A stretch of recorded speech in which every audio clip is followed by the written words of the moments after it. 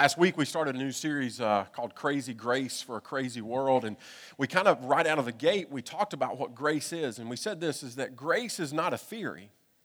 It's not some abstract thing that we've heard about. We know the word. We say grace, for dinner or something. It's not a theory. That grace is actually a living encounter with a living God. In a word, it's this, that grace is Jesus. That the embodiment of all of God's grace came through Jesus. And so as people, you and I, as people that have experienced a great, and you may not realize it, but you have experienced a great measure of grace. So as people who have experienced these great measures of grace, what we have to do is we have to begin to become distributors of great grace. So it's not like I take and I receive all of this grace and I know that what God has done for me has been amazing and then kind of hoard it up and save it. No, I take that and I transfer it. And so I become this beacon of grace in my community, this beacon of grace in my school, and beacon of grace in my workplace. And the reason I'm able to do this is because I know what it's like to be a recipient of grace. And so grace is going to call us to do some pretty amazing things. It's going to call us to do some things that are incredible difference makers. And they're not going to be just incredible difference makers in our own lives. Each of us can look at God's grace and go, man, that has been a major difference maker in my life. But what's going to happen, the more we get in tune with what God is trying to do and has done and continues to do, we're going to say, not only does it make an incredible difference in my life, it begins to make an incredible difference in the lives of the people around me. But there are going to be moments that extension of grace is going to be really, really difficult. There are going to be moments where extending grace is hard. Extending grace is anything but easy. Extending grace requires way more patience than I typically have. It's going to require me to step into some really messy situations that I'm not comfortable with, I don't know a whole lot about, and I don't know what to do with. It's going to require me to step into some arenas with some people who aren't like me and maybe some people I don't like. And so the question comes, where am I going to get this power? Where am I going to get this strength? Where am I going to be able to step into the source of something that I don't feel like I have on my own? Where's the source to step into what we feel like and we think is right, but we're not sure we're fully capable of doing? Well, I don't want to just come out and tell you. I want to talk football. Can we do that? I know everybody's not a football fan, but I think you'll understand and get where we're going. 1988, there was a really cool story. It came out of Mississippi. There was a county called Tishomingo, and they were playing a high school called Faulkner. And what was at stake was a berth in the 1A Class A championship into the playoffs. So they were playing for a berth in the playoffs. And here's a few things you need to know about the story that I think makes it really cool. Their coach at the time was a guy named David Herbert. And David had Lou Gehrig's disease, and so what they would do for Coach Herbert is they would pull his pickup truck right next to the field, and then he would coach from his wheelchair inside of the pickup truck. So they'd put it up in the bed of the truck. His son, Dave, was the quarterback, and they had a really outstanding running back by the name of Shane Hill at the time. So here's the scenario. It's late fourth quarter, seconds left.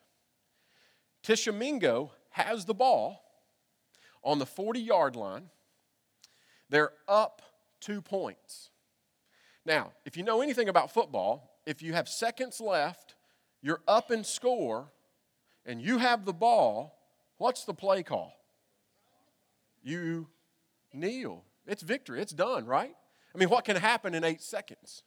So the play call comes in from coach, and his son comes trotting back to the huddle, and he tells him the play call.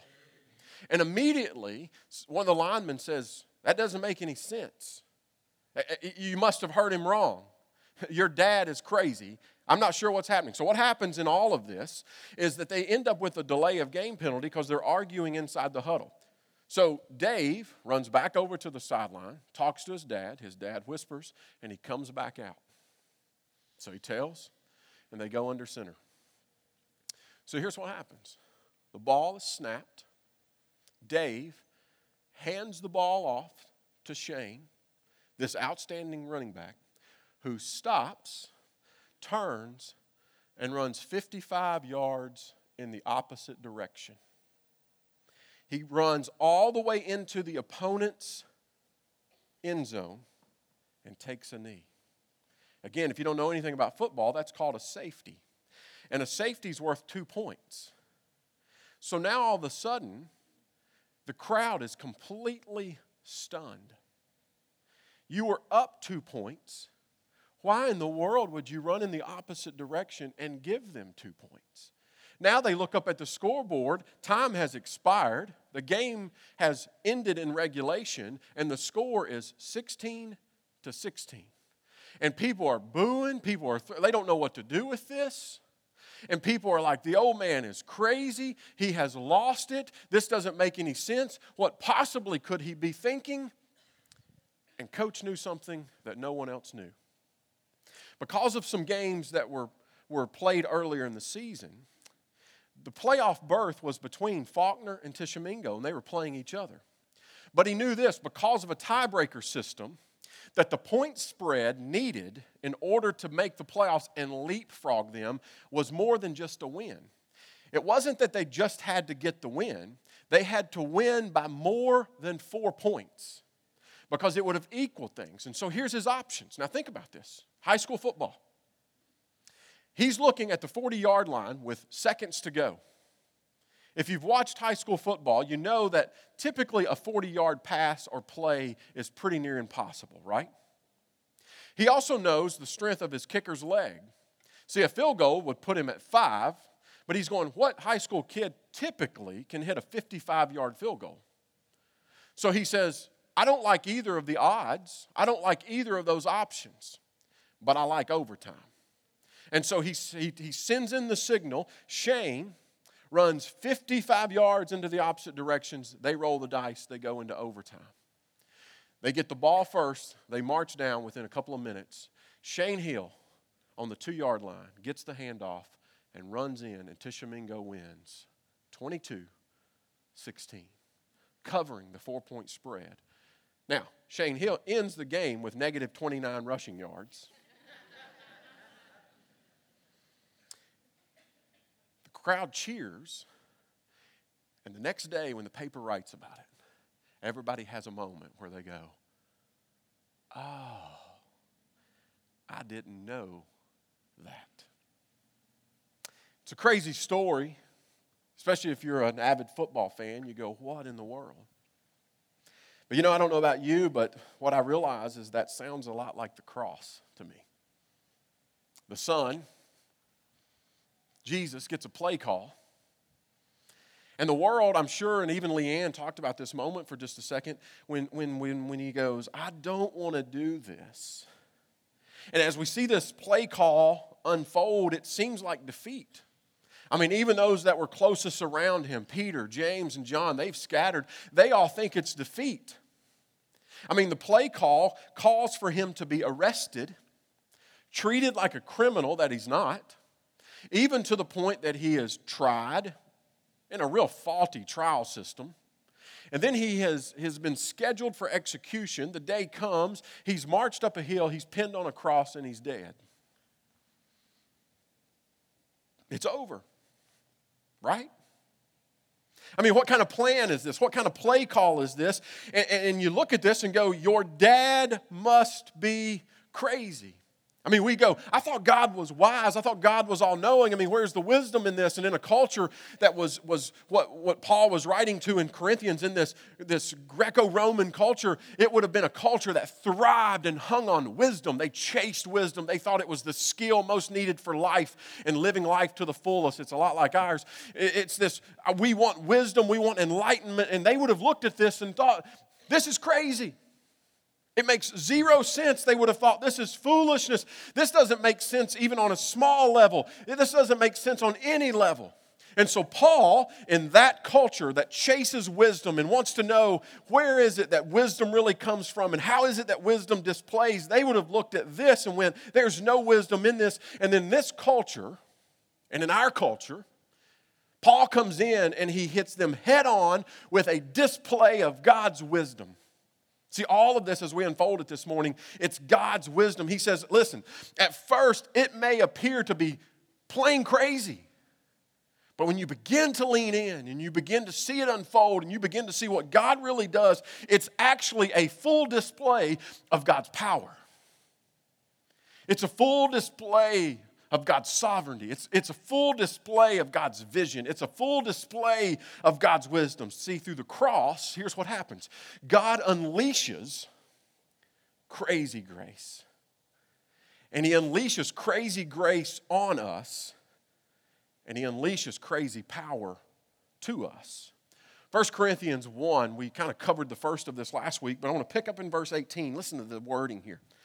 Paul says, for the message of the cross is foolishness to those who are perishing. But to us who are being saved, it is the power of God. He said, yeah, it doesn't make sense for those who won't lean in for a second, but for those of us who are being saved, it becomes a transfer of power. It becomes something that is a power source for us. A couple things about this. Look at this. He says, first of all, he says, it's to those who are being saved. And here's what you need to know about that language. This is not a one-time action. It's a continual, eternal action. Derwin Gray says it like this. He says that salvation is an eternal action that takes place in time. So he says, listen, for those of you who are being saved, you need to know that God is a continuously saving kind of God. He's always doing it. He's always looking to do it. He says, listen, I'm looking to do it anytime with anyone. That God's grace in this, that I'm looking to exercise understanding, wisdom, and power to anyone at any time. And I don't know about you, but have you ever known someone that you look at and go, there is zero chance of saving that person? Now, you'd never say that, but you think it, right? You'd never walk up and go, you see her? She doesn't have a chance. But you'd look and go, there's zero chance. See, I knew someone like that. We'll call her Mary. If you're sitting next to a Mary, it's not her. I made up the name. Mary was an atheist. Her kids started to come through youth group years and years and years ago where I was doing some youth work. She was hard. Life had not been good. And she had become, because of these hard circumstances, she had become hard. She was hard on her kids. She was hard on her husband. She was hard to work with. Most of all, she was hard on herself. She had no room for God. She didn't believe in God. She didn't think that God had anything to offer her. Because she felt like that, you know what, like everybody else around her, she thought that, you know, even if there was a God, he wouldn't have anything to do with me. And because everyone else around her thought those same things about her, they thought, well, there's no reason to really share it with her, right? And then I knew some ladies that came around and, you know, they never came to Mary and went, Mary, you know, we would love to study the Bible with you. No, they came to Mary and said, hey, we heard you hit a little rough patch at work. What can we do for you? Didn't even mention church. Just began to minister to her. Didn't call it ministry because that would have freaked her out. Just became friends with her. And here's the end of the story. I'm going to kind of fast forward. There was a but God moment. And while I looked at Mary, because I had to deal with her some because of her kids, I thought, even though I'd never say it, I thought that's such a long shot. But God. But God. And over the course of a year, 2 years, she began to lean in. And God began to do things that I would never have been able to do. God began to crack. Move that crack to an opening, and an opening led to this flood of new life that came in. And here's what happened. In doing this, the cross, the message of the cross, saved her. And in that, there was transformation that happened, and there was transfer that happened. In her life, what we began to see was there was transformation that took place in Mary's life where there were people around her who went, what in the world has happened? This is impossible. This is crazy. I never thought. See, and we don't because we think we've got to bring about the change. But when God entered into that place, there was this great transformation where not only did she start living in a way that shocked everybody around her in the transformation, she even would admit, I never thought, much less anyone around me, that I was capable of these things. I never thought I could be loved. I never thought I could love myself. I never thought that I could put these things behind us. See, those of us who are being saved, See, we no longer see it as foolishness. We see it as power, and Mary saw it as power. She saw it as foolishness until that continuously saving God chased her down through some people and showed her that, listen, you're not too far gone. You are worthy. You are valuable. You are loved in these moments. See, it's wisdom.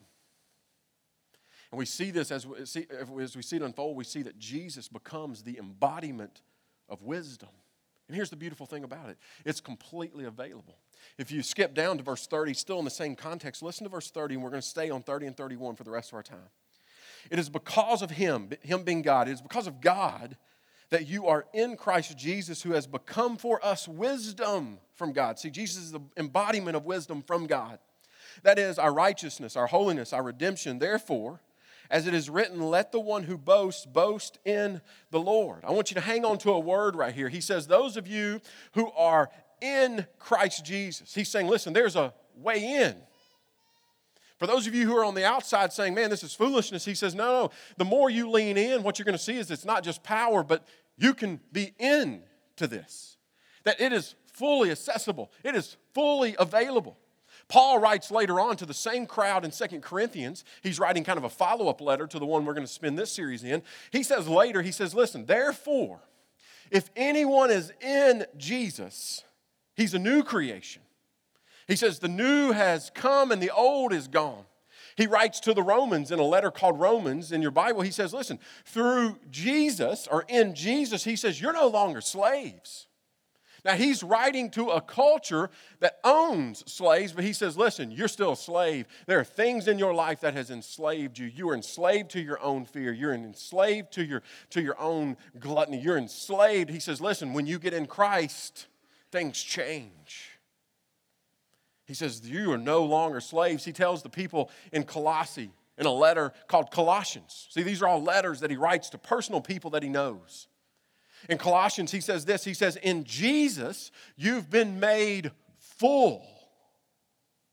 And I love this. He writes to the Galatians. He says, so in Jesus, again, he's showing them this picture of availability, that there's a way in. You don't have to stand on the outside. He says, in Jesus, you are all children of God through faith. For all of you who were baptized into Christ, meaning, again, there was an avenue into Christ. He says, you have clothed yourself with righteousness. You have clothed yourself with Jesus. He says, in that there is neither Jew nor Gentile. There's not a free or slave. There's not man or woman. He says, in that, he says, you are one in Jesus. See, Paul says, you're in. It's not just some elusive, theoretical grace and power. He says, no, it's something that you get to live into. And he says, if you're not living into it, he says, you can. You can. Jesus becomes the way. He makes a way. He even says about himself, Jesus says, I am the way. I am the truth, I'm the life. And the reason that he can say those things is because Jesus was faithful to a covenant that you and I simply could not and cannot be faithful to. You see that? Jesus is faithful to a covenant that I can't.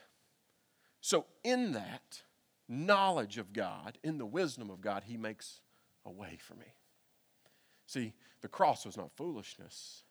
It's a display of not just God's power, it's a display of his wisdom, knowing that you and I couldn't do what Jesus could do. So in this, Jesus becomes my validation. This is crazy stuff, right?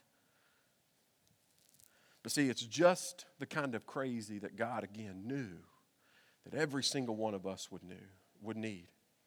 And our past story, and our stories that we're not proud of, those parts of our stories that we don't really make part of the conversation at a party, yeah, those stories, God says through Jesus, he says, that's not what's most important anymore. What's most important is that you turn the page and let's get to writing a new story. See, when you step into Jesus, you get to write a new story. There's renewal, there's second chance, there's crazy grace. And those things become available, and this is what really gives meaning to our story. And here's what I mean by that.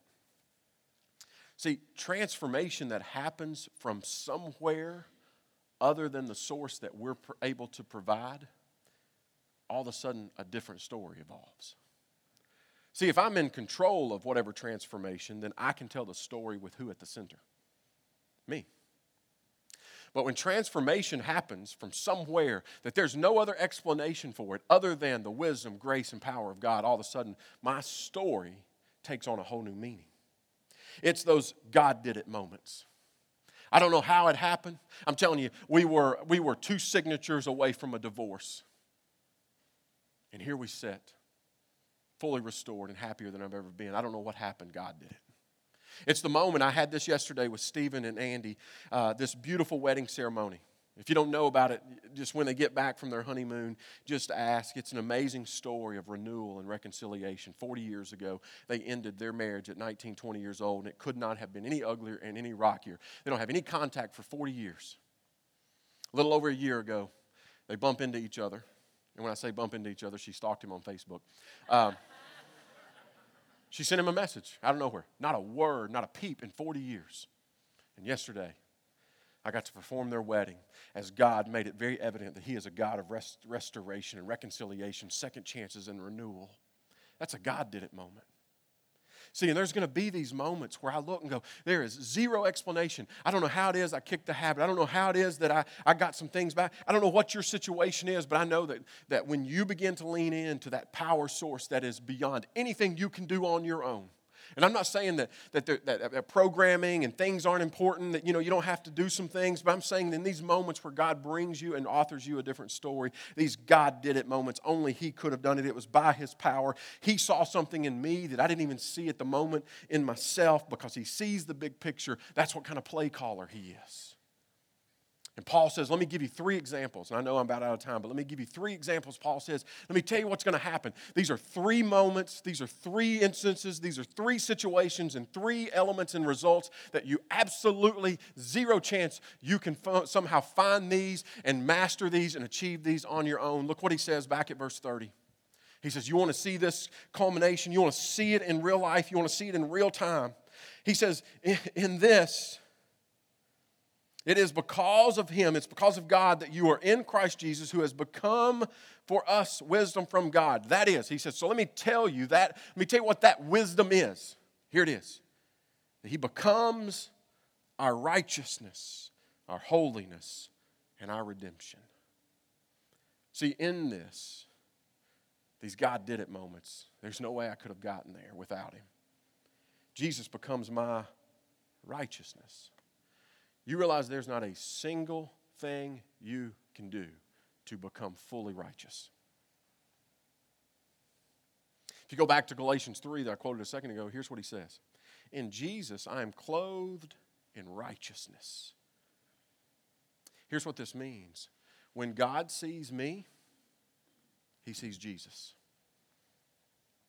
When God sees you, when He looks down and He sees Clay, He sees Jesus. And He sees righteousness. He sees in these moments, He sees splendor. And He sees spotlessness. He sees blamelessness. And I don't know about you, but I'm telling you, I don't have a chance at that on my own. I didn't have a chance at that after, age 3. And in this moment, do you see the power that comes in that? He does something, He offers something that we have zero chance of getting any other way. It's kind of like a pair of Reebok Club C85s. And you go, this dude brings in shoes to more of his lessons than... Let me tell you, one of the biggest fights I ever had in the playground was over some Reebok C85s. Got a brand new pair, wore them to school. Somebody stepped on them. When they stepped on them, they scuffed them, and it was on. Because I want my shoes to look white, spotless. For you sneakerheads, you know what I'm talking about. And I love that in these moments, God says, listen, you might have scuffed your shoe. You may not be white anymore because somebody stepped on you. But let me tell you, I can restore those things. I can make those things new. And so when I see those things, it's clean, it's right. That's the way God sees you. And I want you to lean in for just another second. And because He sees me this way, we begin to see a couple of things differently. Number one, I get to see inward differently. I want to give you some freedom this morning. Because when God sees you, He sees Jesus. I want you to inwardly stop beating yourself up. There's no reason that you got to stand in the mirror and go, man, I hate what I see. What I see is dirty. What I see is messy. What I see is filth. What I see is shame. And what I see is guilt. I want you to stop beating yourself up, because when God sees you, he sees Jesus. And I want you to begin to say, God, let me see what you see in me. God, let me see what you see. And can I just point out the obvious, maybe, that change is not going to come from you constantly pointing at and highlighting your faults. See, change comes when we turn the page and we allow what is a continuously saving God, when we begin to allow him to reauthor the story. We allow him to start over. See, he continues to make me right inward. When he sees me, he sees Jesus. But here's what he also does. When I begin to get those things embedded in myself and I begin to live from those places, I begin to see outwardly differently. I begin to see other people with the possibility that they might become righteous too. Suddenly, I begin to see people the way God sees people. And when I begin to view people the way God sees people, I begin to say, wow, there's hope for everyone. And so all I do then is I become conduit to provide hope. All of a sudden, this awareness of me being righteous becomes, again, an avenue, a vehicle by which I'm going to view everybody. Doesn't matter if I identify completely with them, if I even fully like them. I know that when I see people, I see what? I see hope. I see, again, that God is a God of restoration, that he does those things. And can I be real with you for a second? I'm going to either, whether you give me permission to or not. I think that there's a lot of churches, and there's a lot of church folk, here's a good southern word, that get this wrong because of where we immediately want to start. So I'm just going to be real blunt. I don't think our culture needs any more behavioral modification lectures. I think what they need is display of God's grace.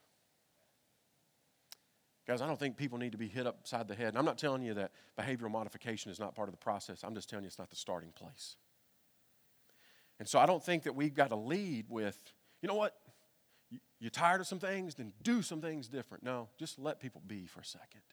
Or better yet, we be patient, and we be kind, and we be loving, and we be gracious. We become those things, again, so that it serves as a conduit to getting people in touch with the God of great transformation, so that guess what happens in the end? Behavioral modification. And better yet, maybe some of us need some behavioral modification. But I'm just telling you, it's not the starting place. And so when we begin to live that way, when we become less about what we do and more about who we are, who we be, then I think we're well on our way. So we live that way. And here's the beauty in a skeptical world. I don't know about you, I know skeptics. People look at this and go, this is crazy, this is foolishness. And you know what I found that people can't argue with? A changed life. I don't know what it is. I don't know if I believe in God. I'm not sure about this whole faith thing, but I can tell you, they're not the same. And so when we become changed, it becomes great testimony. And you can't argue with people that have changed when they become something. And that happens again through the cross. I'm about to really hit the gas here. Second, he says, listen, through this you become my holiness. You become justification. That's a big church word that means this, is that in this moment, God declares you holy. See, through Jesus, you are declared holiness. And like righteousness, there's nothing you can do to get this other than receive it. It's these moments where it's not about what I do because I can. It's about what he does. And that is, again, that is power. That's power. See, when we begin to live into this, when we begin to reflect more and more and more about what God has done and how he's been good, and God is so good, let me tell you about it. When those kinds of things happen, it does a couple of things. It leads us to worship, and when we're led to worship, where we are constantly making God holy and reminding ourselves of his holiness and his faithfulness, his goodness, transformation begins to happen. See, through the cross, we become holy. We become justified, and in that, get this, we start to become who God already says we are. So there's no reason, again, to beat yourself up and go, I'll never get holy. Yes, you will, because Jesus. And that's powerful. That's powerful. And one more. He says in verse 30, as we kind of end this, he says, listen, he also becomes my redemption. Becomes my redemption. Meaning that he is the one who sets me free. It comes with this meaning of I'm liberated. See, this goes all the way back to Egypt. When God redeemed, when he was the redemptive factor in freeing his people. And see, through the cross, he frees us. He liberates us. Through Jesus, I'm set free. I'm set free from sin. I'm set free from a past. I'm set free from guilt. I'm set free from being ashamed. I'm set free from fear. I'm set free from worry. I'm set free from death. And here's what I love about it, is that we don't have to fight for redemption. No, we live from Jesus' redemption. We begin to live from what he did through the cross. And guys, that's powerful. It's game-changing. That's the big picture play call. For the message of the cross is foolishness, what, to those who don't understand. But for those of us who are being saved, it is the power of God. And God does all of this so that we then point back to him. Verse 31, he says this as we close. Therefore, as it is written, let the one who boasts, boast in or about the Lord. And I want to point out again something obvious. I promise I'm shutting this down. Guys, we don't have anything as individuals. And we don't have anything as a church to offer the world other than what it already has outside of Jesus. I want you to hear that. We don't have anything to offer the world outside of what it already has other than Jesus. There's financial help out there. There's marriage counseling out there. There's programs out there. I mean, there's all sorts of things out there, right? And don't get me wrong, community is important. But let's be honest. I mean, I can find community outside of a house group, right? Because I can hit up any local bar tonight and find community. I can find, again, all of these programs that serve and love humanity and do great things for humanity. The difference maker in all of it is Jesus.